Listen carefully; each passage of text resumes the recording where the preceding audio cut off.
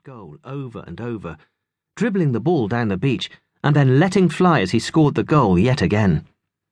Then he was Nobby Stiles, skipping along, holding the cup up high, his socks round his ankles. It made me laugh out loud watching him. And Manny loved it too, barking his head off and then chasing after the ball wherever Alex kicked it.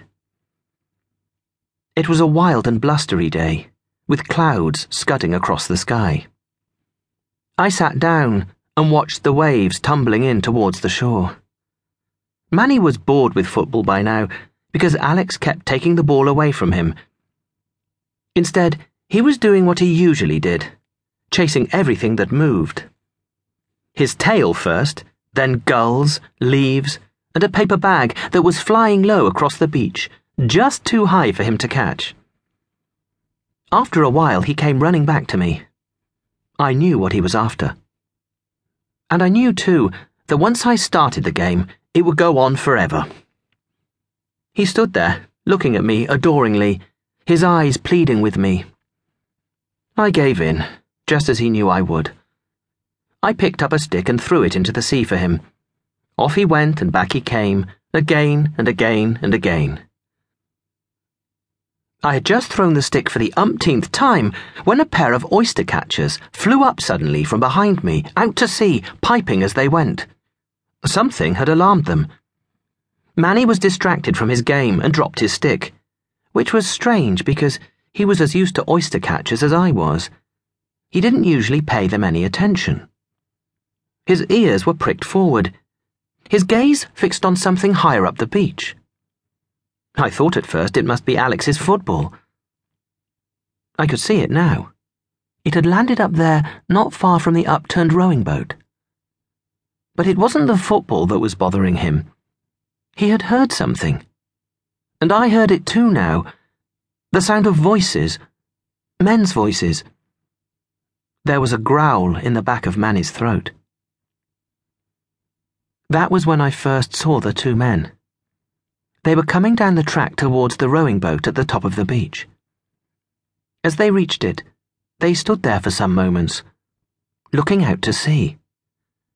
One of them was carrying a walking stick and had on a strange hat with a feather in it. The other was much taller and was wearing a duffel coat. They were arm in arm and leaning into the wind. Manny was barking at them by now.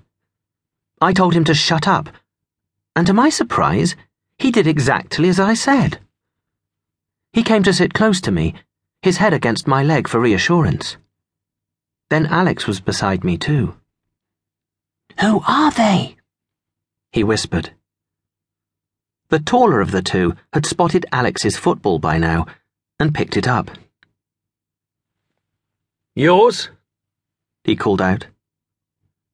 The men looked a little older than Dad. City people, I thought. They had on mudded city shoes, not wellies. Alex nodded and put his finger in his mouth, which he always did when he was nervous. "I'll bring it down to you," said the man. "Not so good at kicking these days." Then the one in the hat took the football off him. Nein, Marty. I shall kick it," he said. "A football should be kicked. It is what a football is for." He dropped the ball onto the ground, took a step or two back and kicked it. It was a perfectly judged kick, the ball ending up so close to us that Alex had only to bend down to pick it up. The two men laughed, waved at us, and went on their way, down towards the sea, where they stood for a few moments with their backs to us, looking up and down the beach. That was when I heard one of them saying, "It was about here. I think it was about here that it happened. Yeah, here, I am sure."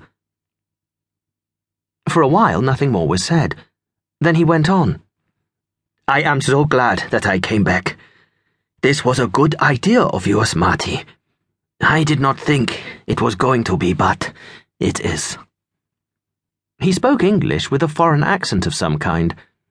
I could understand him all right, but it wasn't the kind of accent I was used to at all.